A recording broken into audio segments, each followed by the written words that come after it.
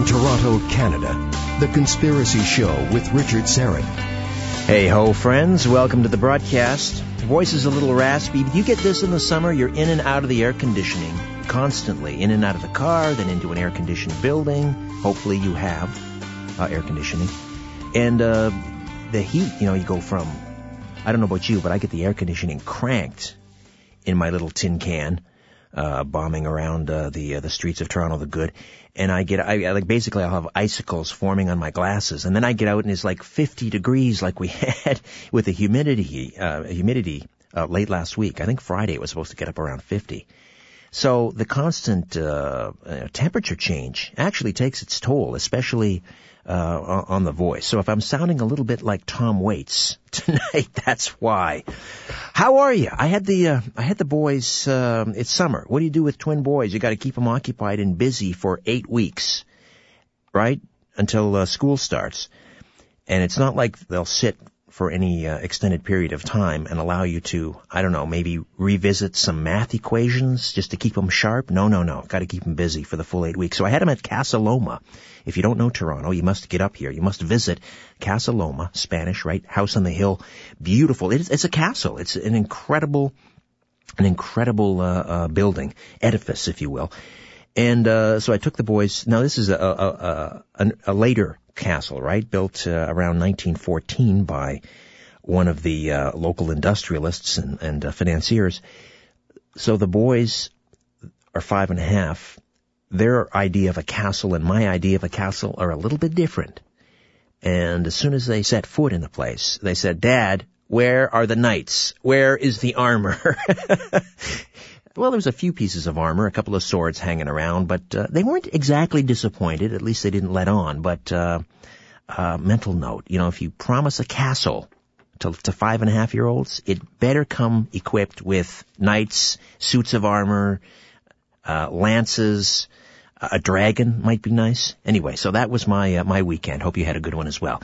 We have a good show for you tonight, but before we get to that, I have a special announcement. I'm going to let you in on a secret. We have an affiliate. We have another radio station that has taken the Conspiracy Show. And so a big, hey, how are you? Welcome to the Conspiracy Show to our friends at AM 1350 at WZGM. You'll notice I said Z. WZGM in Asheville, North Carolina. So, welcome, and thank you for spending your part of your weekend with the Conspiracy Show. Hopefully there'll be more affiliates, and I'll let you know when they come on board. But again, 1350 WZGM in Asheville, North Carolina. Visit them on, I believe they have a Facebook page, so check them out.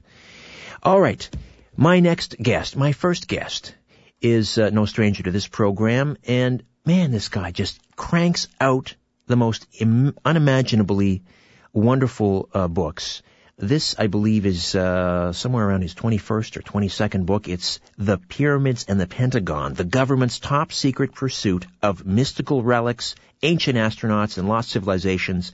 Nick Redfern has also given us The NASA Conspiracies, The Real Men in Black, Keep Out, and Contactees, and also contributes to a number of wonderful magazines dealing with UFOs and the paranormal. Hey, Nick, good to have you aboard. Welcome once again.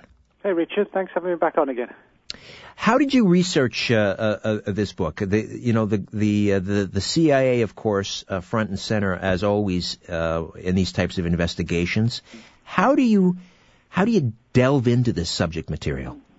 Well, sometimes, it can be through all manner of different ways, and sometimes kind of alternative ones. Sometimes you write a book and people contact you and say, hey, I read your book, thought you might be interested in this story that my father or grandfather told me, and things like that. And so some of the stories actually came from that perspective, where one of the people actually said, my father was involved in something weird, where the government was supposedly looking for the remains of Noah's Ark on Mount Ararat, Turkey. And then I heard a few snippets, when I sort of looked into this a little bit and found a few snippets where things have been mentioned in the past about the CIA supposedly having an interest in this. So, I began to dig further like that. So, I guess even though we're dealing with sort of paranormal topics, I kind of use the sort of same techniques that you would apply to any sort of investigative journalism story. You know, you just follow leads, witnesses, sources, try and get corroborative data and evidence, use the Freedom of Information Act, and then try and put it all together and see what you've got, you know. So it's, even though the stories can be weird, you know, you apply just regular, you know, investigative techniques, I think. Does the CIA, or did they, or do they have like a weird desk? Someone, that's their job. They're the case officer and they investigate weird stuff, much the same as, say, Fox Mulder. Well, yeah, I've never actually, I hate to sort of blow the bubble, so to speak, but I've never found that out. What I have found is that over the years, various departments have had an interest for different reasons. But that doesn't mean it doesn't all go to, you know, say, like a black box type scenario, you know, where there is a department that everything gets filtered through to. That's certainly not impossible. But what I've found over the years is that, for example, the CIA's Scientific Intelligence Division, you know, they've been involved, science and technology, you know, in various investigations relative to UFOs and remote viewing. Some of the more espionage-based organizations, they were certainly, within the CIA, they were sort of heavily interested in remote viewing as well, but there are other aspects that they weren't involved in, like photo analysis of UFOs, which was, you know, again, dealt with by the science and technology people. But again, it doesn't mean that there isn't sort of an overall body that takes an interest, but they sort of farm it out to the ones who are experts in different areas, really. Nick Redfern, the author of The Pyramids and the Pentagon, the government's top secret pursuit of mystical relics, ancient astronauts, and lost civilizations. I want to talk to you about the CIA's top secret file on Noah's Ark. How did you find out that they had a top secret file? Yeah. How did you get your hands on it? Well, I mean, it's one of these situations where, you know, this was actually a story that part of it did come to me from a family member of someone who was involved in one of these investigations back in the 1970s, actually doing photo analysis to try and determine what was shown on a number of CIA photographs as something weird and apparently sort of artificial looking on Mount Ararat. But a number of people over the years have come forward to talk about, you know, hey, I was in the military and, you know, we flew this mission over Turkey where we were ordered to photograph this weird-looking thing. And, you know, there was never sort of a book written on it, but there have been little snippets where people have come forward and told their stories publicly. But the thing was, it hadn't really sort of been followed up to a deep extent.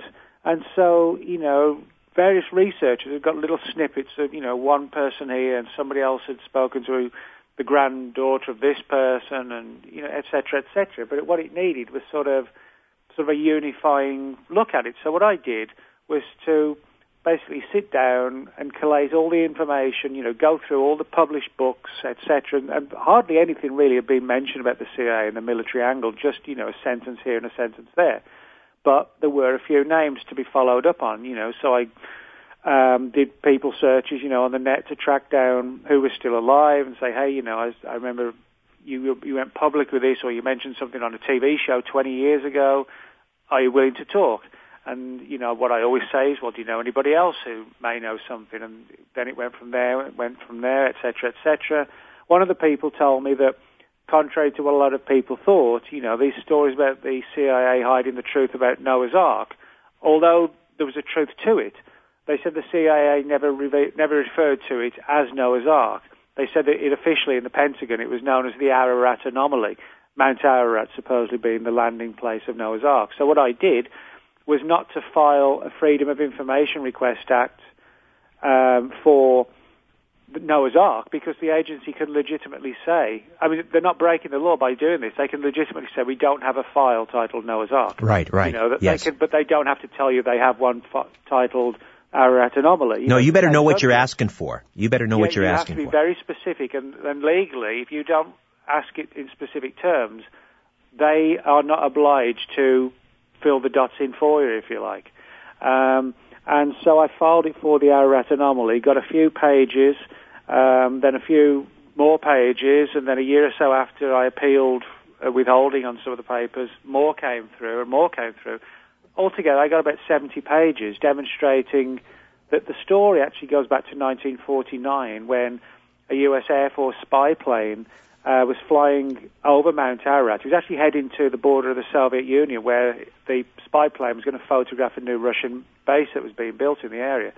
And the crew used Mount Ararat as kind of a marker point to where they were going. But as they approached the mountain, literally very near the peak, one of the guys on board said he could see this weird wing-like structure sticking out of the ice. And, you know, people think when you think of Turkey, they imagine that, you know, that the mountain is like just sandy and desert and rock. It's not. You know, that the peak of Mount Ararat is permanently ice and snow-capped all year round, pretty much. You know, we're talking thick sheets of ice. It's like the top of the Himalayas or something. And this is one of the possible locations that Noah's Ark was said to possibly have come to rest after the flood. Yeah, exactly. So, you know, in other words, if people see something weird sticking out the ice on Mount Ararat, their first thoughts, you know, is, could it be Noah's Ark? And so the crew photographed whatever this thing was that became known as the Ararat anomaly. And, of course, the photographs vanished into the heart of the Pentagon. And actually, a couple of them have, or about half a dozen have surfaced into the public domain now, but a lot still haven't. And the files actually referenced a lot of intriguing things about how it named various people in the agency who'd looked into this and how things like spy satellites had been used to try and photograph it in the 70s. Also talks, interestingly enough, about how the CIA actually were monitoring published books on the subject. For example, one of the files talks about how in 1975 an author had got a book out on Noah's Ark, and there's actually a directive in one of the files ordering people in the scientific and technological intelligence branch of the CIA to actually go out to the shopping mall where this guy was giving a lecture and listen to what he had to say. And the documents actually say something along the lines of, this might help us in our search for the truth about the Noah's Ark problem. Now, that's like a literal quote.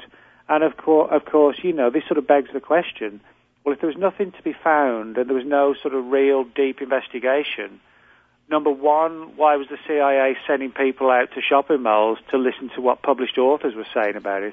And number two, why were they even referring to it as a problem? You know, you'd think it would be an issue more for historians, archaeologists. Yeah, I'm trying to wrap my head around it too, Nick, because here we are, the height of the Cold War. You would think the CIA would have a lot on their plate at this point in time, and yet here they are, as you say, going around listening to authors speak about Noah's Ark at shopping malls and analyzing aerial photographs and so forth. What I mean, did you? I hear the music creeping up. We'll take a time out. We'll come back. We'll continue to delve into this, but I also, of course, want to get to some rather interesting Pentagon documents which posited that the Egyptian pyramids were constructed via levitation. We'll get to that and more with Nick Redfern, the author of The Pyramids and the Pentagon. Stay with us.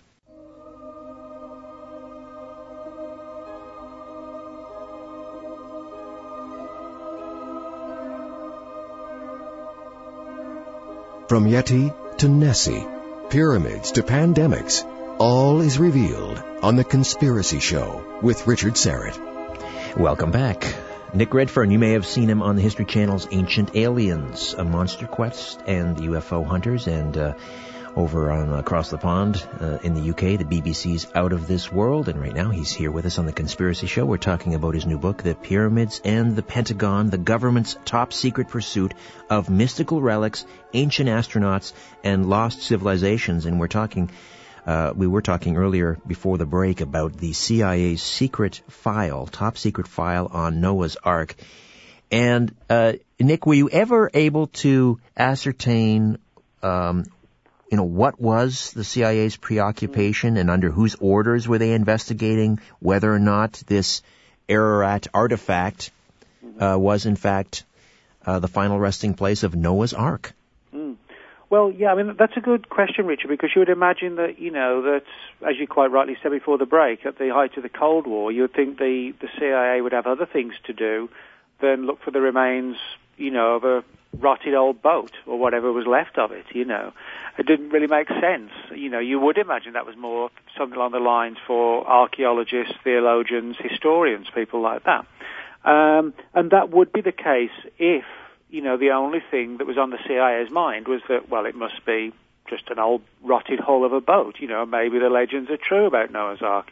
But what's interesting is that not just the CIA, but other agencies of the military and governments and the intelligence community were also monitoring the idea and actually opening files on authors who were talking about this particular issue, namely the idea that what if Noah's Ark wasn't just sort of an old boat?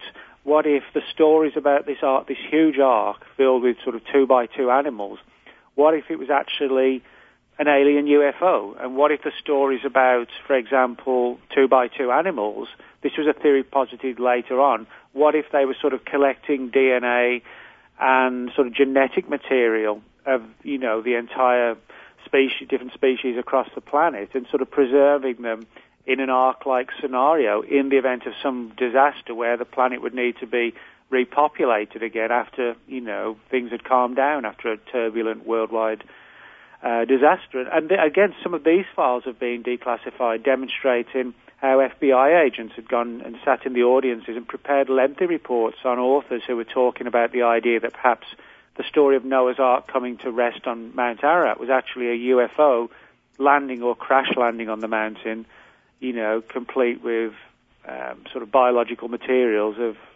pretty much all the different animals on the planet. So in other words, if it was some sort of UFO, or there is even just a belief or a suspicion that might have been the case, I think it's pretty clear that the reason for looking into this would be to see if there was any sort of capital to be gained from finding and trying to understand an advanced technology. In other words, it was never a case of just trying to determine if the old stories of Noah's Ark could be vindicated. It was to determine if there was some sort of, technology that you could extract from the past and sort of weaponize in the present, if you like. That's absolutely fascinating. I mean, that's mind-blowing is what it is, yeah. Nick. But, and I'm guessing these documents were heavily redacted, lots of black marks all over the pages to protect names and dates and so forth? Yeah, I mean, that's one of the problems. I mean, in today's world, you can understand it, that if some of these files, they date only from like the last 10 years, they're not going to release files, obviously, with agents' names on who could still be in the agency. You can understand that, and I don't push for that sort of stuff because, it's the last thing you want is, causing trouble for people in service. But what's interesting is that, we have the testimony from very credible people who've talked about sort of the U-2 missions to photograph Noah's Ark, and yet those files haven't surfaced. We have references to the satellite footage.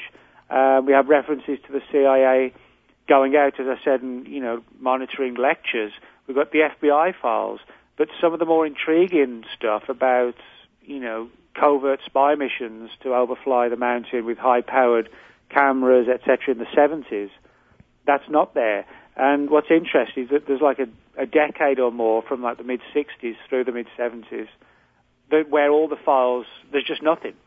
And yet that isn't reflected by what the witnesses are saying. So it's almost like a whole section has been sort of pulled from the file. Or, it may be that it's held by other agencies or departments that, their material hasn't come up for declassification, or it's buried so deep that even that some of the freedom of information people, don't know what the agency's holding. That's actually something that does happen, that, people within the agency, if they're not cleared, and the stuff's still classified, even they can't get hold of it to review it. You must find that's the tantalizing part of this. It's not the stuff that you find, it's the stuff that's missing. Well, that's right. I mean, and why I find it intriguing is that, if there were no snippets of information on this other material, then you could legitimately say, well, maybe there just isn't anything else. But when you've got people talking about it, and we do have some files, they're clearly talking about real events, analyzing footage or photographs. I mean, there are a number of stories I relate in the book, for example, about photographic experts, whose job it is to try and determine what a photograph taken from 50,000 feet up, actually shows, that's their entire job. And some of those people have come forward, or actually, I should say that the son of one of the people who was involved in this came forward, and I interviewed him. And he said, my dad saw these photographs, was asked to try and determine what they showed. None of that material is surfaced, but because we know other aspects of the story are true, it pretty much is a given that this is a true story as well. But it's like, well, where are the files? And you're right. What's more intriguing is probably what's contained in the material that hasn't surfaced. Last question on this, and then we'll move on to the pyramids, Nick, and that is any evidence or any hint in those documents that the CIA may have dispatched some team to on an expedition to Mount Ararat? Well, not so much in the files, but I mean, I do actually have sort of pretty much a whole chapter on this in the book concerning something called Project Moondust. And Project Moondust was a legitimate military program which still exists today, but it has a new name, and apparently that name is still classified and has not been released. But it used to be called Moondust, and the idea was that its entire mandate was to basically acquire for the U.S. military overseas advanced technologies. For example, let's say, a Russian spy satellite crashed in the Pacific Ocean. Moondust and its related personnel would be sent out and try and get to the sea before the Russians and retrieve whatever it was, take it back to the Air Force's Foreign Technology Division, and then they'd analyze it to see how advanced the technology was and if anything could be learned from it. And what's interesting is that the Moondust people were copied on much of this material. So in other words, they were looking to see if there's any technology that could be exploited and recovered. And this ties in with your question. One of the people I interviewed for the book said that his father was involved in an operation to analyze photographs of this Ararat anomaly, and it fell under the jurisdiction, he said, of a project called Moondust. And of course, this is the one that its official mandate is to acquire and analyze advanced technology for U.S. military gain. So, and these files talk about some sort of like a Delta Force type team being parachuted onto the mountain to examine this thing, and actually talking about finding something that was not like a rotted old wooden ship, but was like a hollowed out metallic hull, which clearly wouldn't have been an old wooden ark. They said, they didn't find anything like advanced machinery or technology inside, but they said it was just literally like an empty shell, but metal. So if that's true, then it clearly takes it way out the ballpark. And, so that's one example. But I'll be the first to admit, I said the more sensational, the more intriguing stuff, we've got fragments of the stories. But I'm encouraged that, at least we've got some of the files, because if there was no files, that would be a problem. The fact that we've got some that do verify parts of the story, it suggests we've got a foot in the door at least. So we move now from Mount Ararat in modern-day Turkey to Egypt. And, of course, when we talk about Egypt, we obviously want to talk about the Great Pyramids. And the prevailing wisdom here is that they were constructed, huge slabs of stone, quarried with copper chisels and dragged using, ropes and chains, or not rope and chains, but, ropes and ramps and levers and so forth. But there's some ancient legends, I guess, suggesting some other advanced technology may have been used, and the Pentagon got wind of this, and all of a sudden they're interested in it. What's the story behind the Pentagon's theory or these documents which suggest the pyramids may have been constructed via levitation? Yeah, I mean, it's not just the pyramids. I mean, you can look at, for example, ancient Rome, Greece, the pyramids of Egypt, pyramids of South America, Central America, Stonehenge. They all have legends attached to them, even though they're separated by continents and thousands of miles, and in some cases centuries. But they all have legends attached to them that the stones are supposedly lifted by what they describe then as sort of like, magical means. But today, we would view as something like anti-gravity or levitation. And one of the people who spoke about this was a man named Abu al-Hassan Ali al-Masudi, which is a bit of a mouthful, but he was a prolific 10th century writer born in Baghdad in 896 AD.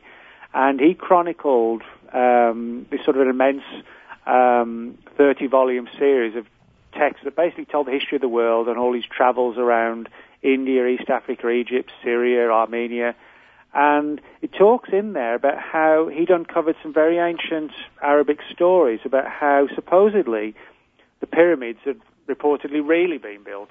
And it's a very intriguing story where it talks about these sort of large rods of iron that would the ancients would use, like a rod of metal, and they would strike the stone, and they would rise slowly into the air and kind of rock like a small boat, on a river or whatever, and they would be prodded and pushed, and they would sort of gently move like 5 feet above the ground along these corridors in the desert, which are all surrounded by these similar rods.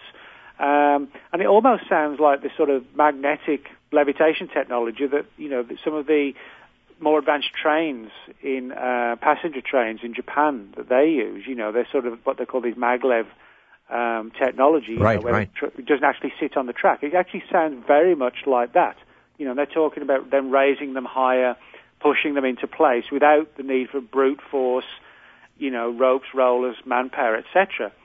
And what's interesting is that many of these ancient cultures talk about, now when I say this at first, it's going to sound weird, but they talk about the stones being lifted either to the sound of music, tunes, musical instruments, and sound. And, that sounds bizarre until you realize that today's military is heavily researching this. Basically, the idea is what they call acoustic technology.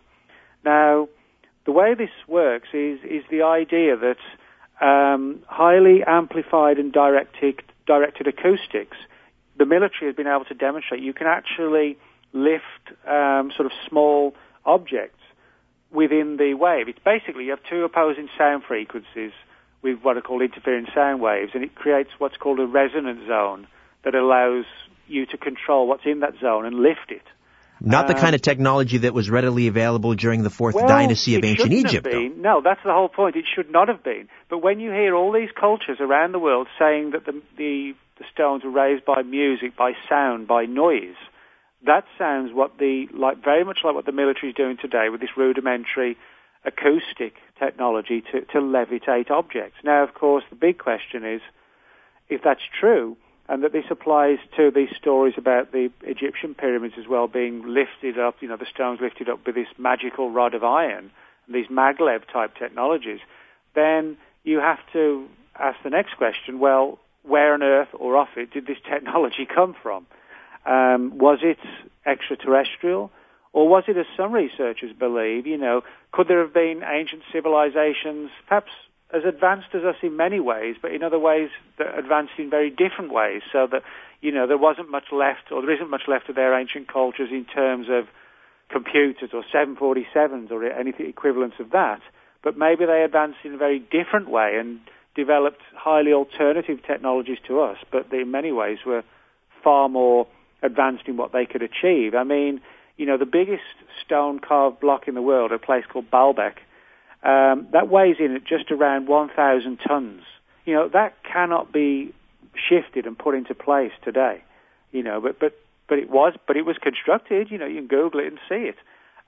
So, the other theory is that maybe it wasn't alien technology. Maybe there was, in the vast, distant past, who knows, 50, 60,000 years ago, which goes against all conventional wisdom, but maybe there was an advanced culture and some of their secrets got passed down, and although they're lost today, maybe they existed, at the time, 5,000, 10,000 years ago, and, we perceived them as being built in some other fashion, and now the technology really has been lost, and it's just been relegated to sort of folklore and mythology. All right, we'll pick that up on the other side with Nick Redfern discussing the pyramids and the Pentagon here on The Conspiracy Show. My name is Richard Serrett. Don't go away.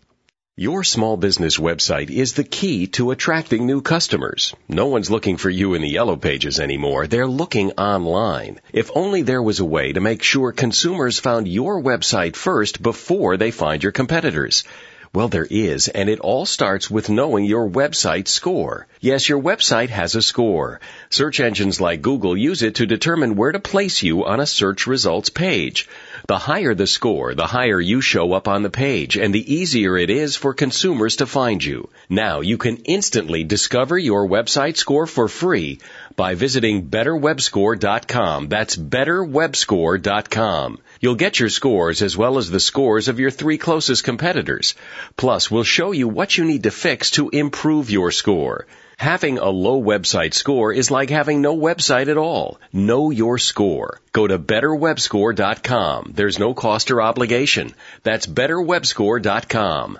Listen up, ladies. Right now, Bare Minerals by Bare Essentials is inviting you to participate in a special nationwide giveaway of the mineral makeup everyone's talking about. That's right. We're letting everyone who calls try America's #1 mineral makeup risk-free. Just call 1-800-506-9427 to find out how. This is an exclusive radio-only offer you don't want to miss. You've probably heard about Bare Minerals Foundation. It was quoted in Glamour magazine as a magic eraser. Allure magazine, InStyle and Elle magazines, and Leaders in Beauty continue to rave about how Bare Minerals Foundation is naturally radiant and good for your skin. Now you can participate in our nationwide giveaway and see for yourself. Bare Minerals. Makeup so pure you can sleep in it. Experience the foundation that started the makeup revolution. Participate in this special opportunity to try Bare Minerals Foundation risk-free. And we'll also send you a free gift set. Just call 1-800-506-9427 now. Hurry, you don't want to miss this exclusive radio offer. 1-800-506-9427.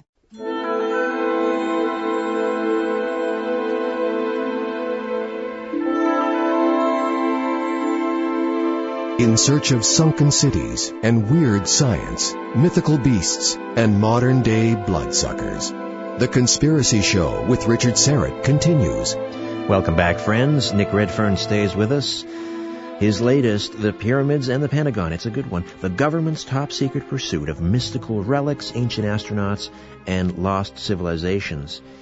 And we're talking right now about the Pentagon documents pertaining to the Egyptian pyramids, an investigation into the possibility that they were actually constructed via levitation. So what did these Pentagon documents reveal to you, Nick?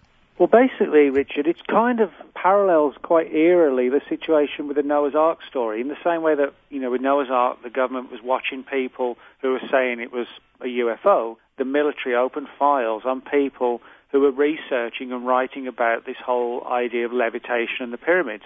One of them was a guy named Maurice Jessup, who was a researcher who wrote a number of books on UFOs in the 1950s. But as well as being interested in UFOs, he was also deeply interested in the mysteries of the past and actually traveled to Central and South America, Mexico, looking into a lot of ancient stone structures and coming back absolutely convinced they were built with some sort of ancient levitation technology. What was interesting is that Jessup didn't even have to approach the military. They started opening files on him. And in some cases where they do it clandestinely, and even the researcher or the author doesn't know, they actually invited Jessup out to D.C., paid for his flight, his hotel room, and intensively grilled him about his book, The Case for the UFO, for two reasons. One, because he discussed extensively this whole anti-gravity levitation technology in the hands of the ancients, and the Navy had been sent an anonymous copy of the book with all sorts of annotations inside it relative to the so-called Philadelphia experiment, the legend of this reportedly vanishing ship from the Second World War. But what was actually interesting is that the guys in the Navy who invited Jessup out were actually attached to an advanced weapons and technology research program. And they were deeply interested by the theories that he had, that, the ancients did have access to some sort of technology, regardless of, was it alien, was it from somewhere on the earth, thousands of years ago? Nobody seemed to know. But Jessup was, as far as I can tell at least, the first one who they opened files on, and he wrote about this extensively. Now, if it had been a one-off, you could just say, well, maybe just a couple of guys in the military who were interested in their personal free time. That was clearly not the case. And that angle is also reinforced by the fact that in the 1960s, a New Zealand researcher named Bruce Cathy, he was also the subject of files and correspondence where, again, it was clear that the military was interested in his books. He wrote a number of books, most famous one called Harmonic 33, which again addressed this idea that in the ancient past, UFOs, if you like, flew around the Earth using what was basically like a grid system, he postulated, and that it was this same grid, if you like, not a literal physical grid, but kind of like in the air, it would be like an equivalent like the New York subway system, but it was just sort of levels or lines of energy along which UFOs and these stones could be moved. and they opened files on him. A number of other authors as well who'd written about this angle were also the subject of files. So basically what it was, I think the military was deeply interested in this anti-gravity angle, but because it was so far in the distant past, they took an approach that you necessarily wouldn't think they'd always do. You know, you'd imagine they would always be out looking for these things, but what they did was to monitor the public work of people who were researching this angle and then take their inspiration and leads and names and data from that and then take it to the next level. We don't always expect the government, you know, to sort of follow the lead of authors and see what they're saying for their information. But that's exactly what was going on here. You know, it was, well, if this is thousands of years ago, but it sounds like a technology we could make use of, how are we going to find it? Well, let's see what the people in the paranormal community are saying, and, you know, we'll take the lead from them. So. Well, it's interesting that during the 1950s, I believe both the British Defense Department and the U.S. Defense Department were both boasting, even in the media, that they were very close to developing some sort of anti-gravitic device. And then, all of a sudden, late 1950s, there was like a complete blackout, and nothing was ever said about that again. Do you think there may be a connection? Yeah, I do. I mean, that's absolutely 100% true, that you can look back at the historical record now and find newspapers and magazine articles, aviation periodicals, you know, where they're talking about the military coming very close to developing like an anti-gravity technology, and that, you know, they were talking about how it would revolutionize the world, etc., etc. What's interesting is that all this was in the period of sort of 56, you know, 57, 58, which was at the height of when Morris Jessup was doing his research and when he was flown out by the Navy to talk to these guys from this advanced weapons and technology project. There you go. So, listen, I'm sorry, I got to jump in here, Nick. I got the music coming up, so we'll break away. When we come back, we'll finish up on that, and then we have to get into one of the strangest chapters in your book, one of the strangest sections, and this has to do with dimension hopping with the military. A bizarre story of the U.S. military perhaps going over to the Middle East to capture genies, or what they refer to as the jinn. Back with more of The Conspiracy Show and Nick Redfern.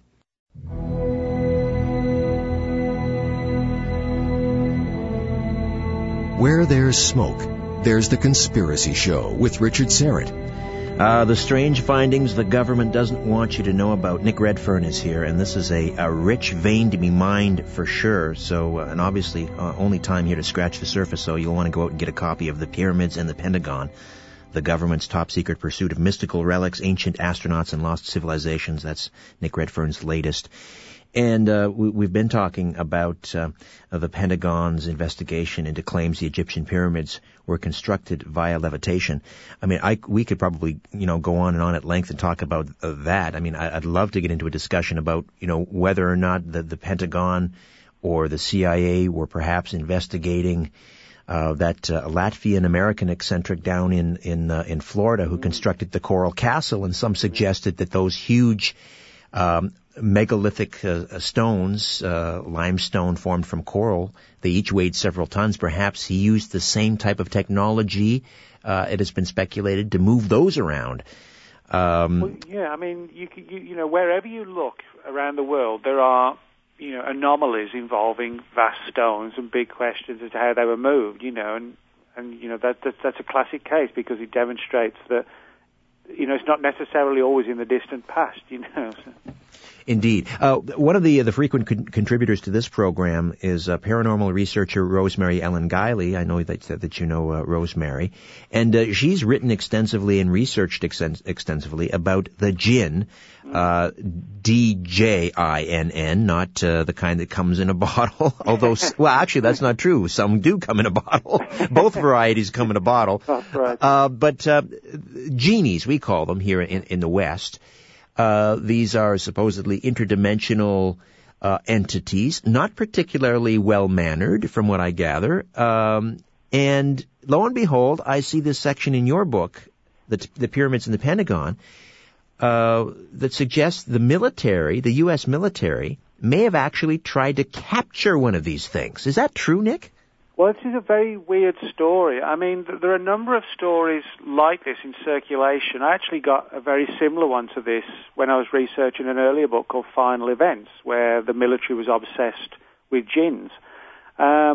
And for people who aren't aware of it, basically, jinns are sort of the Middle Eastern equivalent of sort of, I guess, demonic entities in some cultures, or goblins, and trolls. They're sort of perceived as sort of creatures that can be benevolent, but if you sort of cross their path, they can be malevolent as well. And they sort of live in, sort of twilight, ethereal realms that kind of coexist alongside ours. So in other words, the term jinn, one person's jinn in one part of the world 2,000 years ago, is another person's goblin or pixie, in 15th century England. It's kind of like that sort of thing, or a sprite or a hobgoblin. Shadow people. Yeah, exactly. But what it all comes down to is that these entities are perceived as being creatures that can sort of flit in and out of our reality. And if they do that, well, it's obviously not by using the simplistic terms like magic or something like that. Obviously, there's some issue at work that allows this to happen. And this is one of the areas that the government looked into. Also, the idea of so-called stargates, of sort of leaping from one realm to another. And this is something I talk about in the book, this angle that the military was sort of consulting ancient texts and, mythologies and folklore, etc., to try and determine if it really was just mythology or folklore, or if there were sort of portals using some advanced technology to other realms of existence and dimensions. And of course, if somebody got hold of that, that would be an incredible technology, from a military perspective. And there are stories about supposedly trying to capture these things, and, how you would do that, that's an entirely different thing. And granted, we only know snippets of the story, but, there are a number of stories like this that have come from various sources over the years about, trying to capture these entities. Now, of course, if that's happened, we haven't been told about it.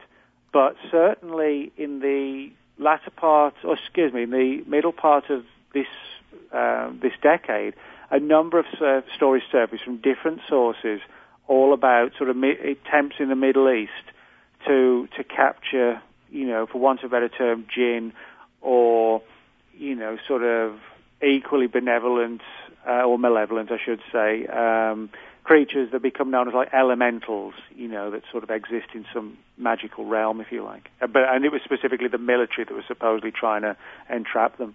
Any documentation that you found? No, that's the thing. There's where possible, I always try and get verification and additional sources.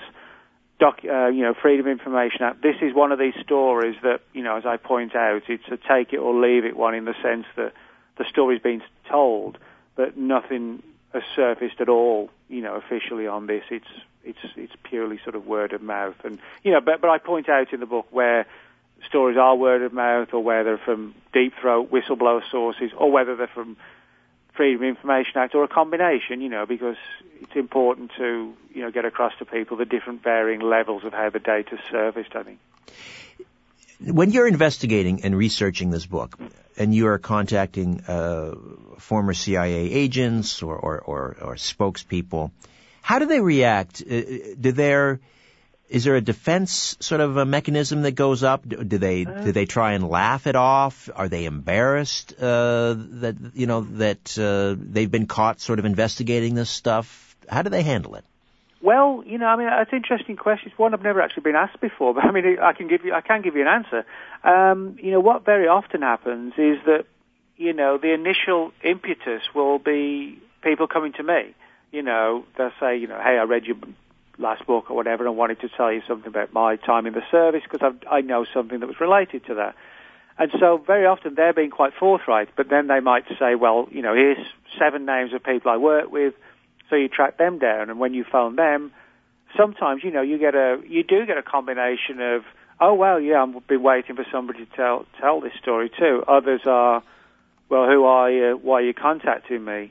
And they're actually fearful. I've actually had a couple of occasions, not many, but just a couple, where the person has thought it's somebody in the government who's been trying to track them down and he's phoning them because they don't want them to talk. I had to convince them it was the exact opposite. Other times, people have just said, no, you've got the wrong person. And then after a while, I phone back and said, well, I know I haven't got the wrong person. but if you don't want to talk, is that what you're saying? They're like, yeah, I don't want to talk. When you're using freedom of information, that's very much more sort of bureaucratic. They don't sort of enter into debate and conversation as such. It's more, thank you for your request, it'll be processed within 90 days, and if there's any material, it'll be forwarded, and if there isn't, we'll tell you, that the search came up a negative response. So, it's not like you kind of, they phone you up and say, hey, dude, this is cool, nothing right, like right. that. So. Well, I asked that because a few years ago you wrote, The Real Men in Black, people that have been visited by these mysterious individuals after, claiming to see a UFO and going public about it. I'm just wondering whether you ever got a sense that maybe you got a little too close to something you shouldn't have, and maybe you got a visit from someone. Oh, I see. I've never had a visit or anything like that, but what I have had is a lot of very weird telephone interference. And what's interesting is that the telephone interference has occurred when I've been doing interviews, and I actually bring that issue up. It's almost as if, someone's listening in, and it's like an attempt at intimidation, to say, hey, just to let you know we're listening, And that is one of the typical aspects of the Men in Black mystery, is that, it's not just people get that sort of slow banging on the front door at midnight. They pick up the phone and there's like this weird chattering or electronic voices in some strange language, or, just screeches and electronic noises. And, in today's world, it's not like the Hollywood movies, where they have to keep the person on the line for 10 minutes to trace them, whatever. Those days are gone. And the days of hearing clicks on the phone are gone as well. So if this is being done, and I think it is, because a number of people reported very similar things to me, it's being done deliberately, and it's being done to, like a psychological thing, to let you know someone's listening. And I think government agencies prefer to do that, than outwardly threaten people, because if you sort of stay in the background and listen, you have a better chance of just carefully, monitoring the entire situation. If the government plays its hand and, takes action, people clam up. If they're not really sure anybody's listening, that's actually to the government's advantage to sort of play it, that sort of careful approach, if you like. I'm smiling as you're describing this, this phenomenon of strange telephone interference. You're starting to connect some dots for me. A couple of weeks ago, I was on the road doing the show at a remote location. I was in Saskatchewan, interviewing a 9/11 researcher, Jim Fetzer, also a JFK researcher of some renown. And that, Dave Gaskin will agree. I mean, that was that from beginning to end, we had nothing but technical difficulties that night. And given that the nature of the subject matter, maybe that's what was going on. Maybe there were certain things being divulged that certain people didn't want divulged. Nick Redfern is with us. The book, The Pyramids in the Pentagon, the government's top secret pursuit of mystical relics, ancient astronauts, and lost civilizations. We just have a couple of minutes. I just wanted to mention, you brought up the Stargate. And interdimensional travel and so forth, and of course the military would be interested in getting their hands on a piece of equipment like that. There was some suggestion that may have been the real motivation for the Gulf War I. And around that time, I seem to recall that Saddam Hussein had brought in some German archaeologists to dig in the sands in the deserts in Iraq. And then some suggested that's what he was looking for. He was looking for that Stargate, and the American forces and their allies, I guess it was called the Force of the Willing or whatever it was. They were trying to get there and get that Stargate first.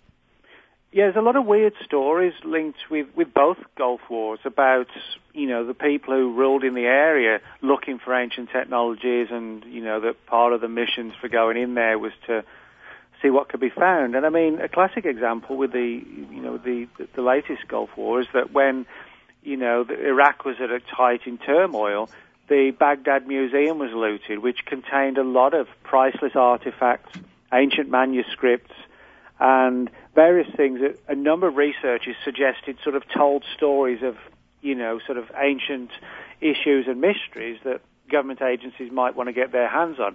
And what's interesting is that when an investigation, a U.S. military investigation was undertaken, it demonstrated that far from being just sort of random looting, by people in the city who were just out of control and just grabbing stuff.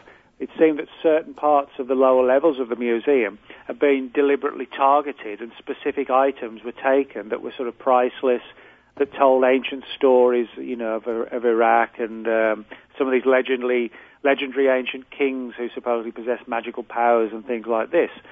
And when you hear that and you realize that part of the story is legitimate, it does sound like, somebody was actually targeting and pinpointing certain things, and possibly even using the war as like a cover. There you go. Doing that. Well, now, Nick, who it was, that's the big question. Exactly. Well, I'll leave it to you, because no one else, I can imagine, could get to the bottom of it, but Nick Redfern will, and perhaps the answer will be revealed in your next book. But congratulations on the pyramids and the Pentagon. It's a good one, Nick. Thank you for joining me. Thanks a lot, Richard.